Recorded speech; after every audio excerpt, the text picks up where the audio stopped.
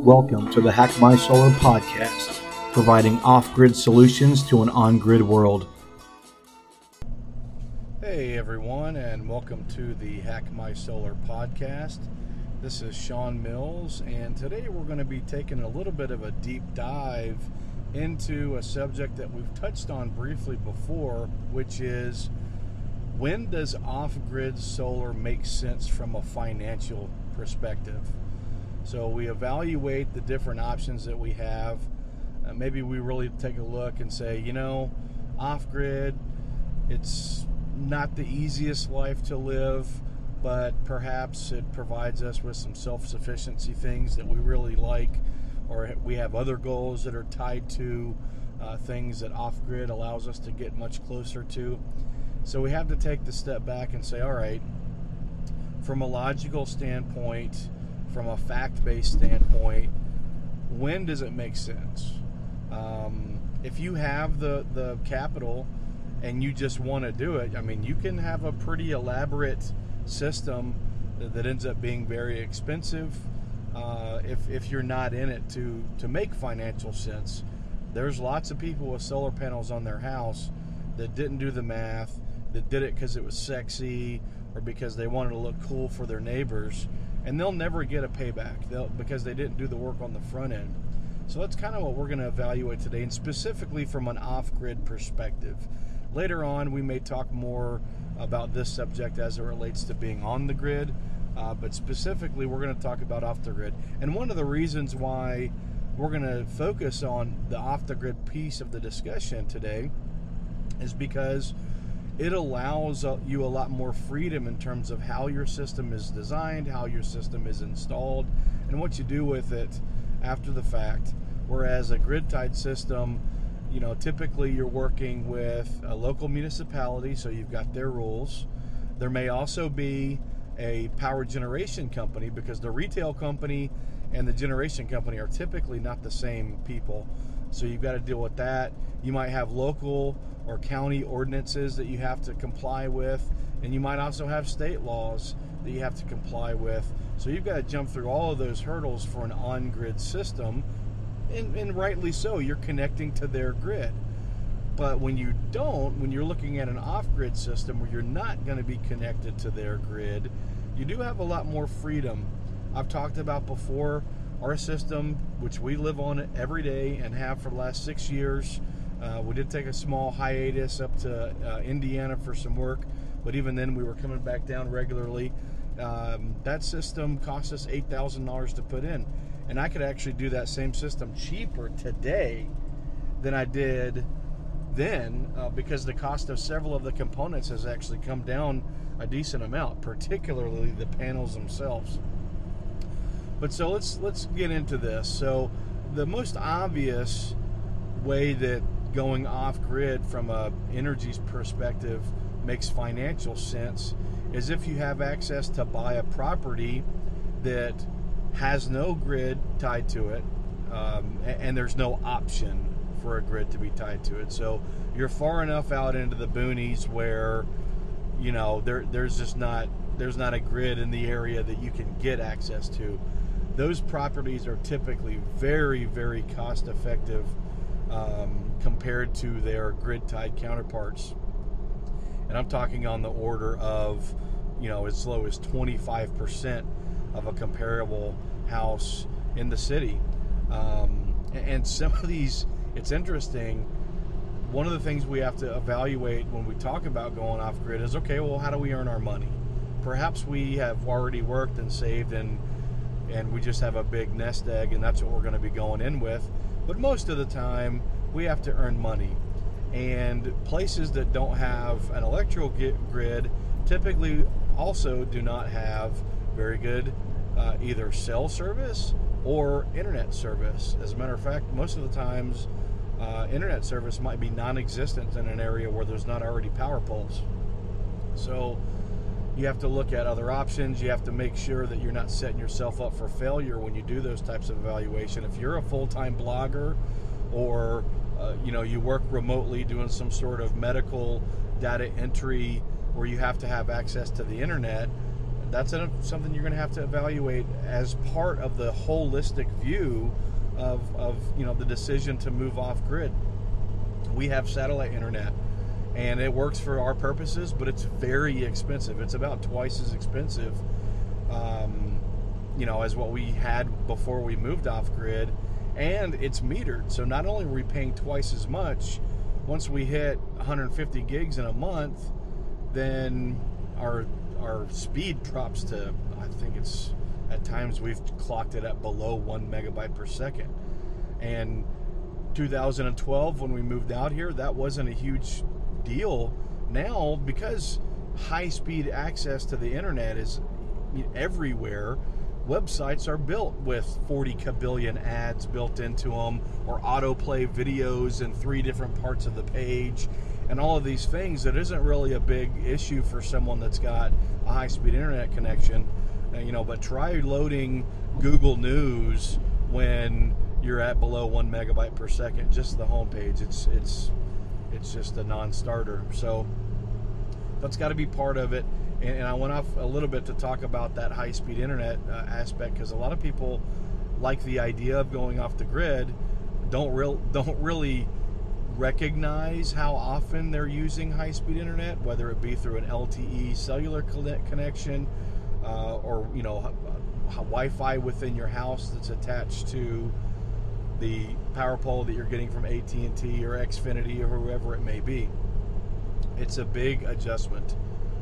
Our nephew just came and visited with us for about a month, and like I said, we have a 150 gig funnel, we'll call it. So once we fill the funnel up of 150 gigs, we're just getting drips out of the bottom. And we didn't kind of sit him down and discuss with him, hey, don't be on YouTube 24/7. I mean, he's a normal teenager. That's what they do, because they rarely like going outside, it seems like. I did get him out and do a little bit of shooting, and he had fun driving the four-wheeler, but most of the time he spent in front of a screen while he was here. And we ran through that 150 gig limit in 4 days twice. The first right after we got here, and then the cycle reset. And the first time we thought, okay, maybe it was updates or something. We didn't really put 2 and 2 together.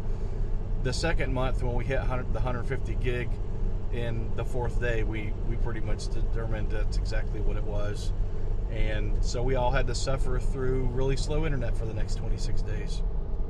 So I went off on a tangent there a little bit, but where I wanted to come back to is one of the things you have to evaluate. If you have to work, if you have to commute to a job, there are actually some places without grid access that are close enough to industrial centers where you could get land and with properties already on, or with houses already on it, for very, very cheap, and at the same time still be within a reasonable commute of a place that you could get a good full-time job to make the money that you need to support yourself. That's got to be another part of it. But I'll tell you where we are. Excuse me. Even land with utility access goes for about $1,000 an acre.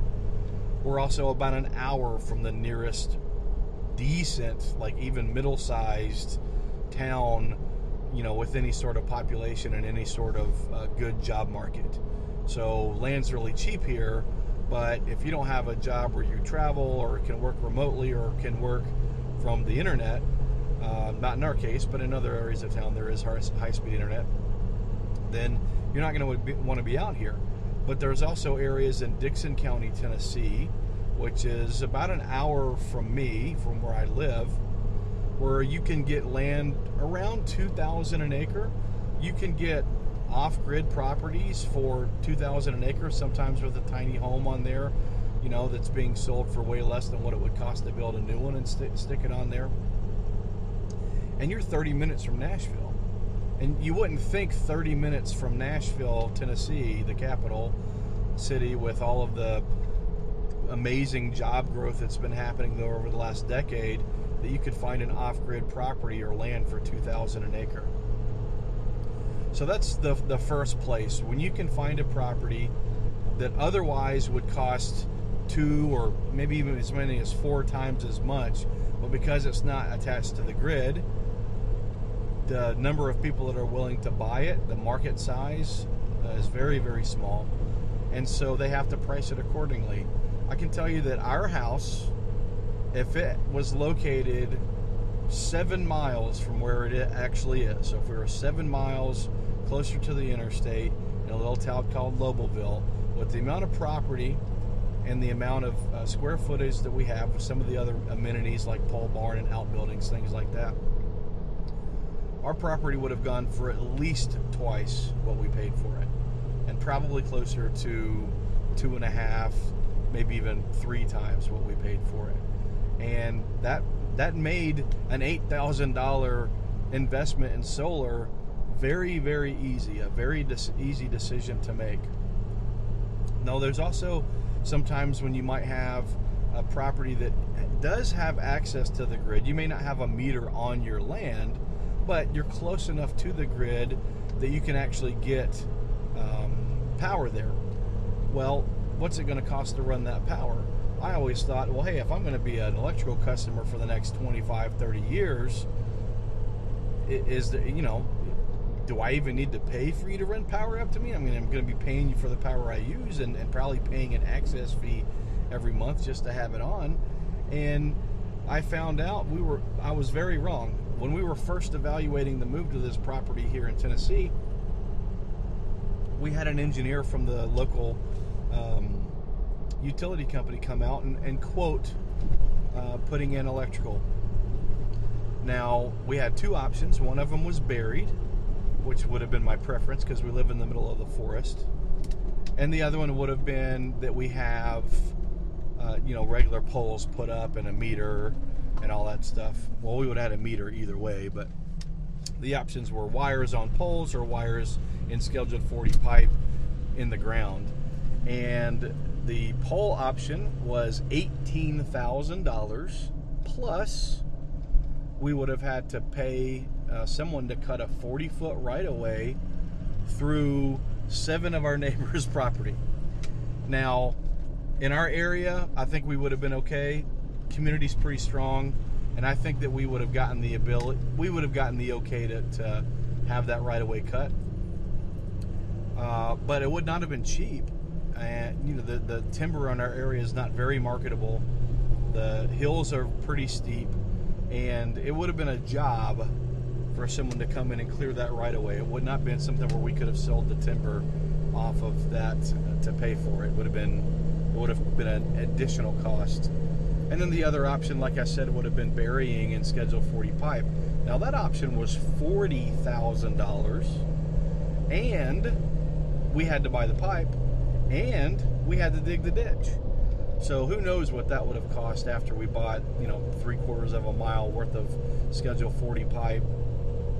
Probably Schedule 80 in a couple spots where we needed to maybe go underneath the driveway, and then had to have that ditch dug and then filled back in. So for us, not only was the property itself much cheaper because it was off the grid, but even when we looked at getting grid power run to it, neither one of those options, either buried or on poles, made any sense at all when we compared it to an $8,000 system, which again, that included the conduit for burying the wire, included the wire, all the connections, the battery bank, charge controller, inverter, which was an inverter charger, the panels themselves, all of the mounting hardware, a combiner box, safety switch, a fuse, a shunt, and a couple other little accessories that make it easier for us to manage our system. Oh,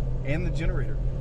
So, because when we actually first started, we just did the inverter, charger, and the battery bank with the generator, and just used the generator to charge the batteries up until we bought actual panels. Right now, I was just at a conference last week, and I was talking to a guy that runs a solar company based in Cincinnati. And this guy 5 years ago had 6 employees. He's got 95 now. And he's telling me that at a wholesale rate, he can now buy solar panels for 38 cents a watt. and that includes shipping. That's huge, people. At 38 cents a watt, you know, even with a reasonable markup, which they're going to have their markup, you're not going to get away from that. But even with a reasonable markup, you should be able to get solar panels for 50 cents a watt. Now, that doesn't mean you go to a website and get them for 50 cents a watt because that's what the price is that they've got posted. It means you put in a little bit of legwork. You call around. You let people know that you're shopping their price. You buy in bulk. Maybe you even get a group buy put together. And with a group buy, you might be able to get stuff for less than 50 cents a watt. Or if you could find lightly used panels. There was a guy down in Louisiana a couple years ago that was selling 2-year-old panels. They were Canadian Solar 330 watt panels for 25 cents a watt. Now, they were used, but he offered, he's an actual electrician, and he offered, if you want to come down, he'll put the panel in the sun, put the meter on every single panel that you want to buy. I tried to get up with him and get panels bought. I don't know if he sold out or got in trouble or what happened, but we were never able to make that happen. But the reality is, you can get panels cheaply, and you can really build your whole system out. You could start out with just solar and just do the things that need electricity during the day with an inverter, and then go to bring in the battery bank later. I mean, there's so many ways you could baby step your way through this process to make it easy to do. I mean, we didn't have, after, you know, we put a pretty sizable down payment on our place. We didn't have the money when we first moved in to do the whole system, so we did it piece by piece until we got it in, and it's worked out just fine for us. Anyone can do it. You could do it solar first, you could do it generator, charger, and battery, or generator, inverter, charger, and battery first. Any of those options are reasonable, and it makes it a lot easier to take that step. The problem comes in when you take those 50 cent per watt panels and you've got a company coming in, and now you're paying for their labor for the design, you're paying for their labor for doing all the permit work, you're paying for their labor to do the actual installation, you're paying for their electricians to come in and do all of the wiring, you're paying for the access to actually get the right meter in place and attach to the system. You actually have to pay for that. Now, you do, at least in Tennessee, get a rebate for that as soon as the system is generating, but you got to do that. You know, all of the marketing and profit and overhead costs that go along with running a business, all those things have to be taken care of when you're going with an on-grid solar installation company, whereas when you go off-grid, you can do a lot of the work yourself. You can direct hire an electrician to do all of the terminal connections if you're not comfortable with that. You could do that work and then just bring in an electrician to inspect everything and sign off on it before you flip the switch.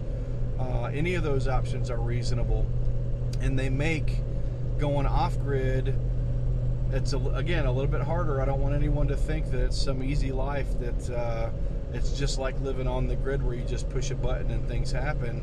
You do have to plan your life out a little bit. There's a little bit of lifestyle design. You know, I think I've mentioned before, when we eat dinner, we scrape the plates, give them a rinse, stick them in the dishwasher, and they sit in the dishwasher until the next day when the sun's out. We turn the well pump back, or not the well pump, but the jet pump back on, turn the dishwasher on, and we wash our dishes, and that's a pretty standard practice for us. Whereas most people are used to being able to just stick them in there and turn everything on and not worry about it, and get up the next morning and you've got dishes done, or even later that night. Is that a major inconvenience? Absolutely not, but it is a slight change to that lifestyle design that you should be aware of before you make that leap. Well, I think I've gone long enough today with this topic, folks. If you've got questions, you can email me at Shawn, SHAWN, at hackmysolar.com. Come visit us on our Facebook page. You can throw questions up there. You can use the blog on the website, hackmysolar.com. Each one of these podcasts has its own blog post to go with it. Any of those options, definitely send me your questions. I'd love to answer them. Thanks for joining me, and we'll see you next time.